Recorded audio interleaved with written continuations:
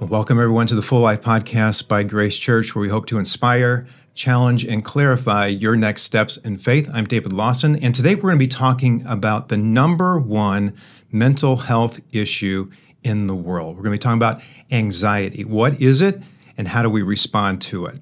And I'm happy to have with me today clinical psychologist Dr. Charles Gibson, who will be helping us understand a little bit more about anxiety and how we handle it in our lives. Charlie, welcome. So glad to have you with us today. Thank you, Dave. Glad to be here. Hope that I can indeed shed some light on the subject. Yeah. Now, believe it or not, there's probably people listening in or watching who might not know much about you or about your family. So why don't you introduce them to us?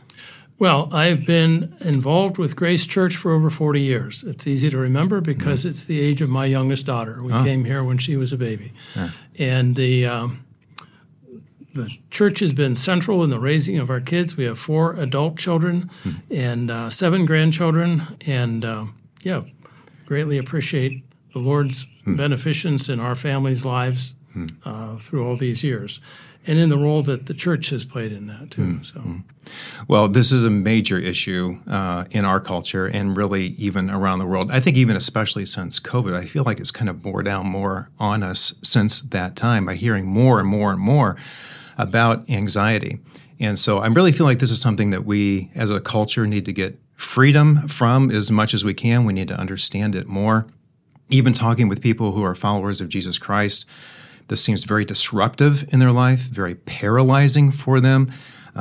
We're talking about pursuing the full life that God has for us, and when we are restrained by something like this, we just don't have the freedom, it seems, to pursue that. And so I'm really glad that we're able to talk about this. I was reading an article in Psychology Today that said that there are some 40 million people in the U.S. alone who are suffering from some sort of anxiety disorder, and that throughout a lifetime, some 1/3 of our population will struggle with some sort of out-of-control anxiety. I mean, those numbers are astronomical. They're almost unbelievable. I might even be getting a little anxious about this conversation because the topic is so huge. So thank you for helping us with this. Maybe we should start from pretty simple. Let's start with a little bit of definition. I kind of feel like maybe I'm wrong, but I kind of feel like anxiety is lumped in with some other things. We kind of equate anxiety with worry, or we equate anxiety with stress. And of course, it's kind of all related, but can you give us some definition there? Can you help us kind of sort that out a little bit? I will. I'm going to take a parenthesis here, though, and say that there was a book written back in the late 60s called The Age of Anxiety. And so we don't have an exclusive claim on anxiety these days. That was, you might remember, the age of the Cold War and nuclear threat. And I think that's part of the reason, frankly, we've had some nuclear saber rattling in the last few years. And I think people feel like things may feel more out of control than they once did. What are we going to do about that? Individually, probably not much. But the COVID pandemic has, I think, made everybody feel more vulnerable, and that's a component always of anxiety. But if we talk about fear versus anxiety, we're talking about the common thread of a threat. Something has to be a threat in order for those things to become relevant. And the threat typically, which produces stress, which is a physiological response, is identifiable. Like, oh my goodness, I'm afraid I might get COVID. Another kind of threat, of course, is like financial threat. If inflation is real bad and we're having trouble paying our bills, paying our rent, whatever it might be, that's a different kind of threat. But the kind of threat that is very different is anxiety, in which there is no definable threat. Person just feels uneasy, can't put their finger on it, and it's very hard for them to cope with it because it comes out of nowhere. So seemingly. Yeah. And even if we're all in it together, that doesn't help because when you got it, you're the one feeling it and hurting it. Yeah. I kind of feel like, as I mentioned before, I kind of feel like we've lumped some things together, and you're helping us sort that out. But I also feel like sometimes we've thrown the baby out with the bathwater, where anything that causes anxiety is bad. And am I right in thinking that there's some times when anxiety is warranted, or it's okay to have some anxiety? Not only okay, but helpful. One of the most common kinds of anxiety is anxiety about one's health. I just saw something on my skin, and I'm afraid I might have melanoma. or something, I've had a cough, it's been persistent. Is it serious? Is it a problem? Those can be alerting kinds of things. So sometimes the symptoms that cause anxiety will also prompt appropriate behavior. And if they do, then they've served a useful purpose. If, on the other hand, symptoms or any other kind of anxiety-provoking stimulus just lays there, basically, and it just keeps on being aggravating, now you don't have acute stress, you have chronic stress, and that does known damage. So there's acute stress, chronic stress, and then there's also fear, which tends to be an identifiable threat. You've talked about stimulus a few times. Yeah. You shared with me an illustration a couple of days ago, actually about a week ago or so, that I think was very helpful in helping us to understand and discern what's actually happening in the response that we describe as anxiety. Would you mind sharing that with us a little bit? For those of you who are only listening in, he's going to be using a whiteboard, but we'll try to describe it as best we can. But I thought this was really helpful. This is a schematic of an experiment that has been done, and it is in the realm of what we call avoidance behavior. And this is a grid that can be electrified. Now, for those who are part of PETA or just animal lovers in general, this is not a tetanizing shock. This is just uncomfortable. So the floor is a grid. The floor is a grid. Okay. And I'm going to draw a net here that goes across this portion of the field. And then we're going to have a dog over here. So dog's on one side of the net. One side of the net. Dog is over here. And the dog's doing okay. Nothing's happening. And then they turn some shock on. Okay. And it's enough uncomfortable that the dog wants to get away from it. So it sort of scampers around a bit and eventually comes over to the other side. And when it does that, it discovers there's no shock over there. Okay, so good. But then, of course, the experimenters always turn the shock on the other side. And the dog, again, is in conflict because I just got shocked on the other side. I don't want to go back there, but eventually overcomes that. The dog eventually learns the behavior well. When the shock comes on, if I jump over the net, I get away from it. So it's escape behavior. So far, we don't have avoidance, we have escape. The experimenter then does something different. There's a light that comes on about a second before the shock comes on. So it's a warning signal. Eventually, the dog learns to jump when the warning signal comes on. It says, in essence, if we put thoughts into the dog's mind, uh-oh, that thing's coming again. And so it will jump before it gets shocked. And that's the avoidance part of this. So far, we've got a dog that's learned to jump when the shock comes on, learned that the light comes on, it means the shock is coming, and learned that if he moves, then he's free of the shock. So there's this avoidance behavior that develops because of the stimulus of the light. And this is the conditioned part of that, because the dog has learned to associate the light coming on with the shock coming on. Now, the other thing that happens is now the experimenter changes the condition. There's no more shock at all.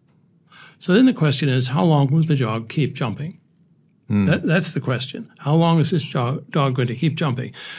And the short answer is for a long time, because the dog believes that that shock still can be avoided, and if I jump, then I'm safe.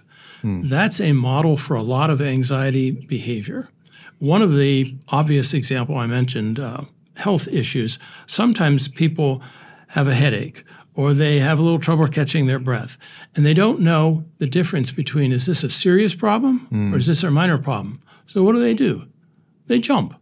They go to the emergency room over something that does not require the emergency room. Now, I just said also there are times when health matters need to be responded to. But if you're over-responding to them out of anxiety, then you have a problem. And the problem is that you aren't discerning the difference between a real threat and a feared threat. The only way for this dog to learn not to jump is it has to be restrained or in some way figure out the shock isn't on anymore. And that may be either through, it's not prevented physically from jumping, or there's some other way of attenuating the shock so that the dog realizes that there's nothing there anymore. The application of that to people then is, how do you learn to cope with anxiety? Right. And part of that, the short answer is you have to learn to tolerate anxiety. We can talk some more about that, but that's a good bit of what cognitive behavioral therapy is about, learning to tolerate anxiety over time. So we have to become more discerning then? Is that kind of... well, part of it is a matter of becoming more discerning, but it's also becoming focused enough to say, what am I afraid of? What am I responding to? Why am I experiencing this anxiety, and what am I doing about it? That's actually a very good example of what we call obsessive-compulsive behavior.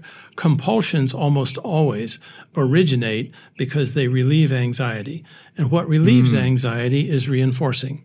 So if I'm afraid that I didn't do something right in my routine, one of the common ones is, I'm afraid I didn't lock the door. It's time to go to bed. I don't want to leave the door unlocked, so I better go check. Checking and rechecking is often a part of a compulsive behavior pattern. People that do that are trying to reassure themselves, but they don't know when to quit. They can't say, I got it. I'm confident. It's okay. The door really is locked. And so they keep checking over and over again. I've known people who've done that 7, 8, 10 times. And it's sort of like you're creating a burden in your life, and you're probably disrupting the household sleep and so on. Yeah. So our behaviors when we're anxious are an attempt to relieve us. Is that what you're saying? Very often, yes. Okay. Yes. All right. Sometimes there are some things that are what I'll call nervous reactions. I may have some of those today. The idea, sometimes people pull their socks up when they're nervous. It's a tension reliever. Okay. And that's a different kind of behavior. That's not an operant behavior. Right. That'd be more of a nervous behavior. But we do something when we're anxious, partly because anxiety is so uncomfortable. It is so intolerable that people just can't really bear it very long. Yeah. So you'd mentioned before when you talked about anxiety, how back in the 60s, and even like we don't have a corner on the market today when it comes to anxiety. We've been doing, but you talked about some of those things that bring about anxiety in our lives, whether it be inflation or threat of war, whatever it might be.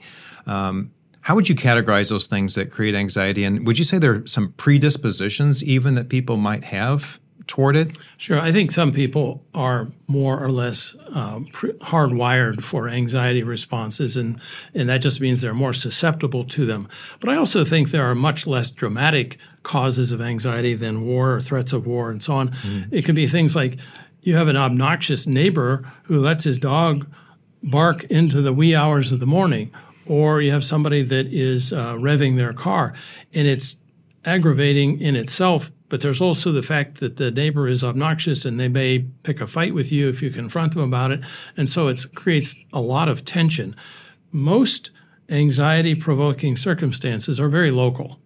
There are those ones that I cited a moment ago. You know, I could say, well, you need to watch the news list. And I would tell people to do that. But it's also the case that it's the stuff that we have some proximity to that is most likely, again, health crises, et cetera, that may be the hardest things to ignore or to know when to ignore and when to respond to. Would you say that if we become more aware, and maybe I'm throwing out some words here that might not be apt in terms of the description, but if we are more aware of our environment, more aware of our surroundings, and we're more tuned into what tends to cause anxiety in us, do you think that's would that be helpful for us to this causes me anxiety and I need to figure out why? I think that's very true. I also think that being a person of faith, that means I'm also aware of what I need to pray about. To say, Lord, I have this problem and this is causing me distress, and I know that you promised that you will give me peace, and this is the barrier in my life. Lord, can you help me with this, or bring along the help that will occasion some improvement there. Yeah. Because as I said, anxiety is really uncomfortable. Yeah. It's not just annoying. Yeah. Well, we looked at the stats before. We've talked about how pervasive it is, and so we talked about this a little bit previously. But I just want to make sure we clarify something. Just because I'm feeling anxiety could mean that I'm just normal. it's a normal response as a human being. It doesn't necessarily mean I have a disorder. But on the other hand, there are times when I might need a little help with it. So can you help us kind of discern that a little bit? I know you're going to be really, really careful about what kind of advice you give, but how do we begin even thinking about that? What is a legitimate response and what it might be a little bit of a disorder? Most of the disorder categories in the DSM-5, which is the Diagnostic and Statistical Manual, have a duration attached to them. They need to have occurred for at least a month or 6 months or a year in order to qualify for a diagnosis. Ordinary acute stress or anxiety is short-lived. Usually when the situation resolves, then the anxiety resolves.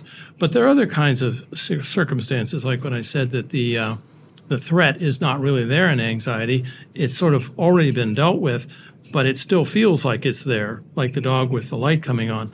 I don't know if I still need to jump. So I'm going to jump because I want to be on the safe side. And that kind of stuff is harder to overcome because it's not as definable. Yeah. I think that's a really key point. When the situation resolves, the anxiety resolves. That's right. That's a really key thing to be looking out for. It also is an assignment. It says, it's sort of like the light comes on the dashboard. What am I going to do about it? I can ignore it and worry about it for the rest of the trip. Or I can say, I probably need to get that checked. If I'm going another 400 miles, I probably get that checked before I embark. Yeah. So assignment. That's a really good word. And the dashboard example is really helpful. That's good. So you mentioned as a man of faith, I'm a man of faith. How we look at these things is influenced by our faith. So as a man of faith, you talked about a way to pray. What are some other things that you are thinking about, you're processing in terms of how to handle anxiety when it comes our way? Well, I think the big one is that in the end, we know that we are saved by faith, and we don't have to do it ourselves. We don't have to hustle and put things right and so on. But it is also true that many of the people that I see in my practice are Christians. They're serious, faithful Christians, and that does not automatically relieve them of anxiety. But I will say very often it means they need to practice employing their faith in a deeper level and speaking more directly to it through prayer. Another way is to talk to friends. You don't always have to seek professional help. But if you carry it all by yourself, you're asking to do a lot, because we're talking about the difference between a short-lived anxiety or a stress that resolves versus one that does not. And the other part of that is that it has to be disruptive of one's life to be relevant enough or serious enough that you say, I can't keep going like this. It's affecting my quality of life. It's affecting my freedom. You mentioned our freedom in Christ. Well, there's no real freedom in Christ if you don't have the emotional capacity to exercise it, because you've sort of set it aside then. And I think that realizing that if we have that freedom, how can I re-avail myself of it? That's really helpful. The disruption part is kind of a tipping point. That's kind of, I probably need to look at this a little bit more. If it doesn't resolve when the situation is over, when the situation resolves, that's an indicator. If I can't handle, if there's not an assignment that I can't fulfill with it, that is an indicator. And this whole disruption, that's another indicator. That's really helpful, because I'm sure that you've heard about some recommendations about how to handle anxiety that probably aren't all helpful. Well, that's so true. And often it's people who intend the best. A child comes to a parent and says, Daddy, Mommy, I'm afraid to go because there's monsters in my bedroom. And the parent tries with all diligence to say, no, there's no monsters in there. There's not a problem. You cannot reason with unreason. And so your best bet is to say, I can see you're really scared, or I can see some empathic response. That must be really hard. It's really hard to go to sleep when you're scared. Wonder what we could do about that. And then pray together, or let me come and sit with you for a little bit, something that sort of helps with the transition. But it is very often the case that parents rush too quickly. That's not anything. And I don't just mean parents. I think people in general, too. I've known people who were afraid to drive on the freeway. And people will say, You don't need to be afraid to drive on the freeway. Just be careful. Drive on your side of the road. But logic doesn't work. Right. The same is true. Another common fear is fear of flying. Yes. Some people will not get in an airplane because they're afraid of getting up in the air in a metal tube, which I don't enjoy either, but I'm not afraid of it. I just don't like it. Yeah. But the point is that it gets in the way of living your life. And what do you do with that? Some people take a medication for that, prescribed, and are able then to rebuild some confidence in their ability to cope. But as long as there's sort of that barrier, it is very hard to get anywhere beyond stuck. So sometimes people they'll take your advice. They'll go and talk to somebody. We might be the person they talk to. That's right. And so what I'm hearing you saying is the worst thing to do is be dismissive. Oh, it's nothing. Right. But to kind of enter into it a little bit with them and ask some questions and find out how they're feeling about it. Or I might say you don't want to be falsely reassuring or preeminently reassuring. You're saying it too quickly. One of the themes of my work is understand first, then instruct. And we so often want to say, what you need to do is X, Y, and Z. Usually people who hear that do not feel heard. They feel instructed. They feel you don't get it. You don't know what it's like for me. And they're not going to pay much attention to anything until they feel that they've been heard and understood. Well, understood and instruct sounds a lot like quick to listen, slow to speak. That is very true. It sure does. Yep. So I want to wrap up our time here a little bit by pressing in a little bit more on these principles you've been talking about of truth and trust. You've mentioned both of those in different ways. The truth about who we are in Christ, the truth about who Christ is, the truth and the reality about the situation, and then the trust in God. Can you talk a little bit? Can you help us wrap that up a little bit more in terms of how you're thinking about it? Well, certainly the trust does involve trusting the Holy Spirit to intervene in your life and to help you with the genuine problem. There's also the ironic thing, trusting yourself a little bit. If you think you locked the door, why have you come to the conclusion that you didn't lock the door? What is the reason for that? Self-doubt can be a tremendous barrier to feeling settled and comfortable and ready for the next step. I know you've been an athlete in the past, and many athletes have performance anxiety. And the performance anxiety, I'm going to be on the field, whether it's playing baseball or a basketball court or whatever it might be. But once they got on the field, the anxiety falls away because now I got to get down to business. Right. There's some aspect of that in other anxieties too. And the most common of the social anxieties, there are many kinds, but is public speaking.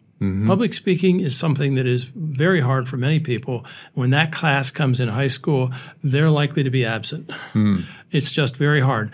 But the fact is that if you do trust yourself by doing some rehearsals, it's when you go in cold, you don't have any idea what you're going to say, then you have a problem. Yeah. So there is preparation involved too. Yeah. So I think there's that trust aspect of trust the Lord to be there for you.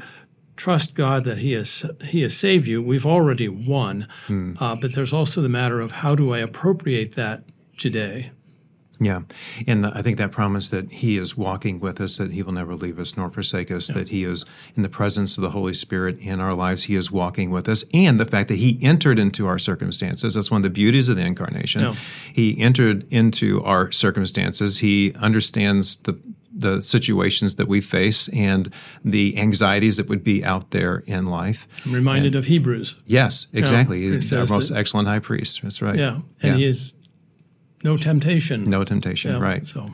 No temptation has befallen a man that is not common to all men. So, I think the trust and the truth part is really, and we have to remind ourselves of those things on a regular basis and be able to confront those things in wisdom and with discernment and the grace that the Lord has given us. Yeah. And presumably we're not going to trust something unless we believe it to be true. Right. Because otherwise you're going to keep scrambling, trying to make it up on your own and so on. And that clearly does not work. Yeah.